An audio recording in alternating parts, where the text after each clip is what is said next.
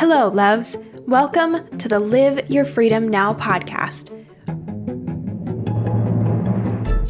I'm Megan Colleen Johnson, and this podcast is dedicated to discussing dominant cultural narratives and beliefs, what I call dominant dogma, how this keeps you from thriving in life and business, and how to overcome that dogma by living your freedom now.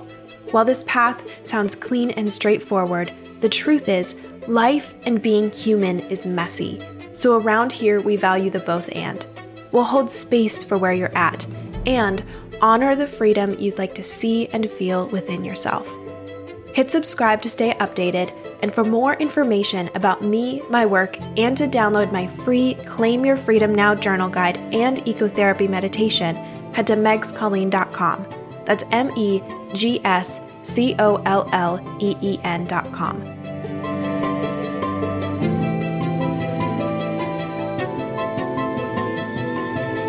Episode 32. The Shame of Taking Care of Yourself. Hello, free thinkers. Today I am writing to you from my dining table. For the first time since writing from DC, I have the window open and a cool breeze is blowing in. After a month of squelching heat, this is a dream come true. I also have my notes sitting to my right, a glass of orange juice to my left, and my feet tucked snugly beneath me as I'm perched on the wooden dining chair. The hum of the dishwasher is my writing soundtrack, and the laundry basket is waiting by the door for when I complete house tasks later today. I am tired from a weekend of travels and change, but also well supported and grateful for all the ways I choose to take care of myself and ensure that I am nourished. As I take a moment to pause and notice my inner and outer worlds, I encourage you to do the same. Notice the objects in your space, their colors and their textures. Notice where the light hits and where shadows fall. Notice how your body feels today, how your heart feels, and if there are any tender or tight spaces in your being. Not judging what you see and are experiencing, simply noticing it, allowing it. This is a practice of freedom that you can utilize at any time, a practice to attune to your space and come home to your power.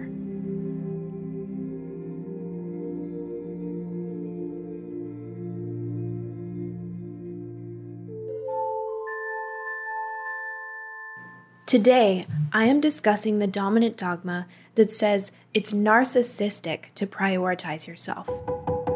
Yes, we are going there. Unfortunately, due to this external narrative, this dominant dogma often takes root internally as shame and fear when you choose to take care of yourself and prioritize your needs. In today's episode, I will share 3 reasons why this dominant dogma exists, the freedom on the other side, and how coaching can help you reclaim your freedom after this dominant dogma. First, let's look at 3 reasons why this dominant dogma exists. 1. Narcissism does run rampant in our society today. I'm starting off with my longest point, and it's a doozy. Due to supremacy culture, patriarchy, and other hierarchical systems in our culture, narcissism is actually cultivated by the dominant culture. Preaching the constructs of classes, races, and roles creates entitled humans who believe they are somehow better, healthier, more beautiful, and more unique. These individuals unknowingly feel threatened when others speak up for their needs, set boundaries, and no longer feed into their egoic superiority.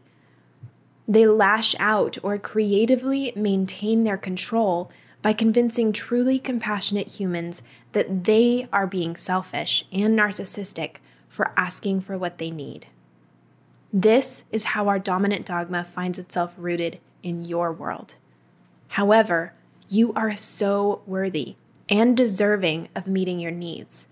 Meeting your needs is not narcissistic. It's crucial so that you can live healthy, free, and use your gifts in the world. Because we are talking about narcissism, I think it's essential to highlight that this personality disorder is often poorly misunderstood.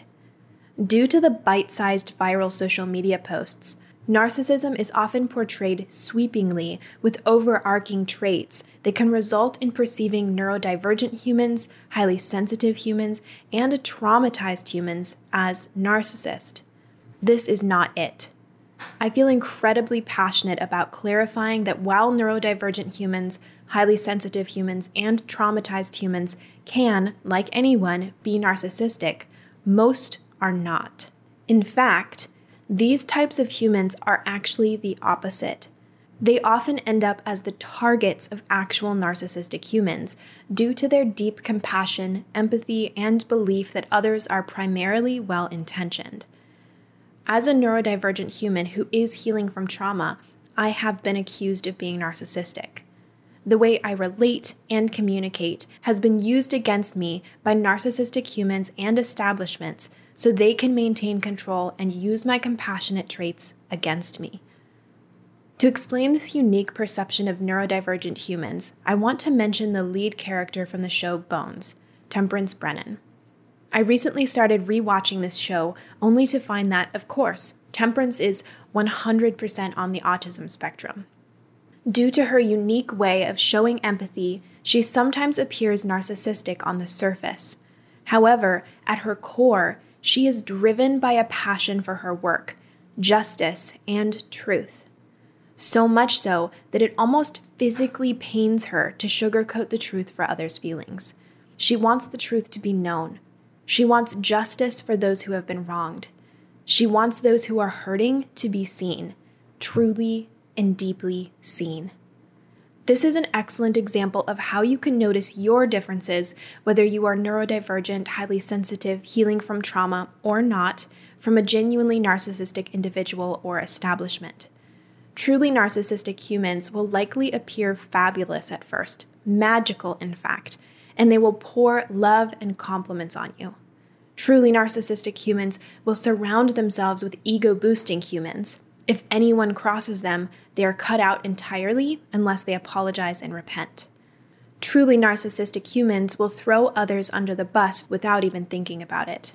Truly narcissistic humans perform acts of justice, but behind the curtain, they expect you to serve them, take care of them, and tend to their every need.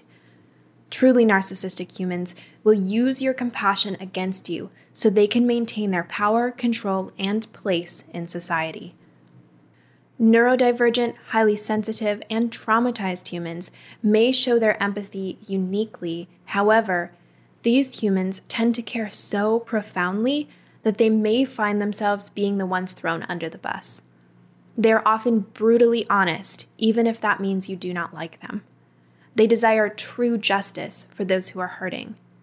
They will often go to great lengths to help further the causes they are passionate about. They're often incredible space holders because they understand that everyone has a unique experience on this planet. Yes, narcissism runs rampant in our world today, and the term is sometimes wielded as a weapon to cause the kindest, most compassionate humans in our society to feel they cannot invest in themselves without feeling selfish. However, taking care of yourself is not narcissistic. In fact, taking care of yourself is needed. There is no shame in that. 2. Projection. My second point on why you feel it's narcissistic to prioritize yourself is projection. Projection is a term used in psychology to describe projecting one's thoughts and feelings onto another person. Essentially, assuming you know what another person is thinking without really knowing. In the case of this dominant dogma, this goes both ways. Sometimes you may be projecting your fear of being perceived as narcissistic onto others, assuming they see you that way when really they don't. In other cases, others may be projecting their fear of taking care of themselves onto you, assuming that you are narcissistic for taking care of yourself. That is quite a web to be caught in. To combat this dominant dogma and this unhealthy pattern, remember that you are your own responsibility. You cannot be sure of what anyone else is thinking or feeling, and it's not your responsibility. The only thing you can control is yourself. This in mind, it's your job to take care of your needs. If others see you as selfish and narcissistic for doing this, that's actually their stuff to process on their own time. Taking care of yourself is not narcissistic. Taking care of yourself is needed. There is no shame in that. 3. Self-protection. My last point on why this dominant dogma that says it's narcissistic to prioritize yourself exists is self-protection. Because of all the external narratives and perceptions prioritizing yourself can have, it can sometimes feel easier to buy into this narrative and not take care of yourself. This choice can be your body and mind's way of protecting you amidst the truly narcissistic society that we live in. It may even be a coping mechanism that you took on as a child to keep yourself safe from unsupportive caretakers, school bullies, or other humans and situations in your world that made it unsafe for you to take up space growing up. Not wanting to be gaslit, invalidated, and shamed by those around you, your body and mind may have convinced you it's safer to play small, not meet your needs, and just try to survive. At times, especially for young children who don't have a lot of control, this may be an effective coping strategy, but it will only work for so long.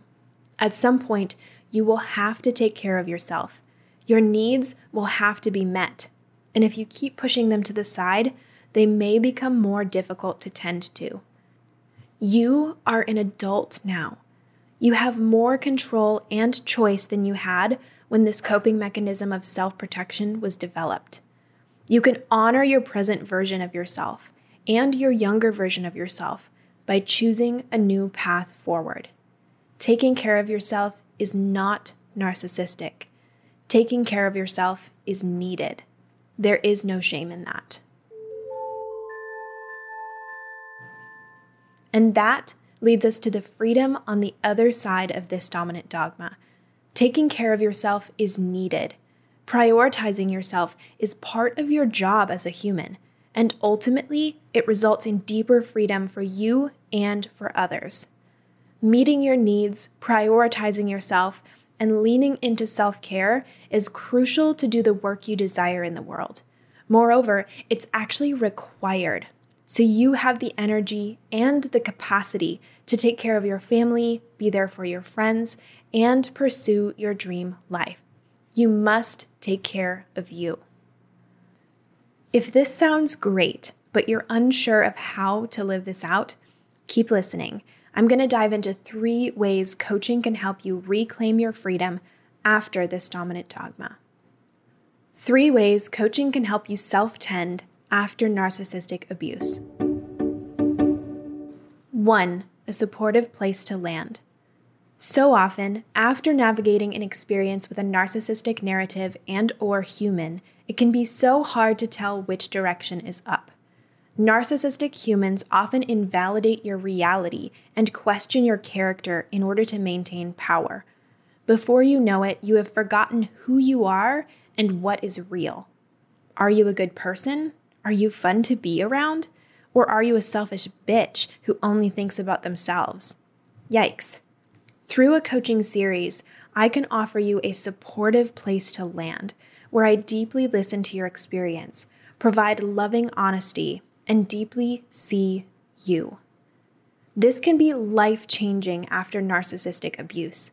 Being seen as your best self, having validation that you are not broken, and learning to stand up for yourself are crucial as you reclaim your freedom and autonomy. 2. Develop self-trust. Because of the external invalidation from a narcissistic society and narcissistic humans in your world, self-trust can be entirely lost. Through powerful coaching and psychology techniques, I can support you to slowly grow your self-trust again. Finally, you can begin to remember the core parts of who you are, what you love, what you value, and how you desire to live your life. You get to reassess your essence and develop unshakable inner stability so those old dominant dogmas won't take hold of you again. 3. Learn to live free. Sometimes, after narcissistic abuse, the narratives and patterns of abuse become so ingrained in your psyche that your brain doesn't even know how to be free. As your coach, I will teach you how to be free. No more hustling for peace, no more earning your worth, simply being free, because you are worthy of a thriving, healthy, and free life. Not only that, but your giftings are needed in the world. When you take care of yourself first, you can offer the overflow to others in a sustainable and regenerative way. That is what I call freedom. Before we close this episode, I have one free tool to support you, my free Ecotherapy meditation. This meditation and journal guide is a tool to help you hand back dominant dogma, develop self-trust, and claim your freedom. You can learn more and access the meditation at my website, megscolleen.com. That's megscolleen.com. And that is what I want to leave you with today. Taking care of yourself is needed. Taking care of yourself is part of your job as a human. And taking care of yourself results in deeper freedom for you and others. If you listened in to today's episode, I would love to know. Please tag me on Instagram @megscolleen or shoot me a DM and fill me in on how this episode landed with you. Additionally, if you want support on your freedom journey, I would love to invite you into a one-on-one coaching series.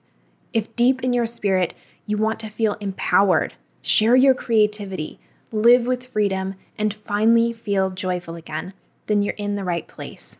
My goal is to help you integrate the parts of you feeling afraid and unsupported, hand back outdated cultural stories, and guide you to rise as your most free self. This is your time to embody the freedom you crave. Your next step? Book a free clarity call with me at megscolleen.com. I hope to see you on a call soon. Freedom is yours. Thank you for joining me for another Live Your Freedom Now podcast episode. If you enjoyed this episode, I'm always so grateful for a 5-star rating, and you can learn more about me, my work, and download my free Claim Your Freedom Now journal guide and ecotherapy meditation at megscolleen.com. That's megscolleen.com. I'll see you next time, and as always, freedom is yours.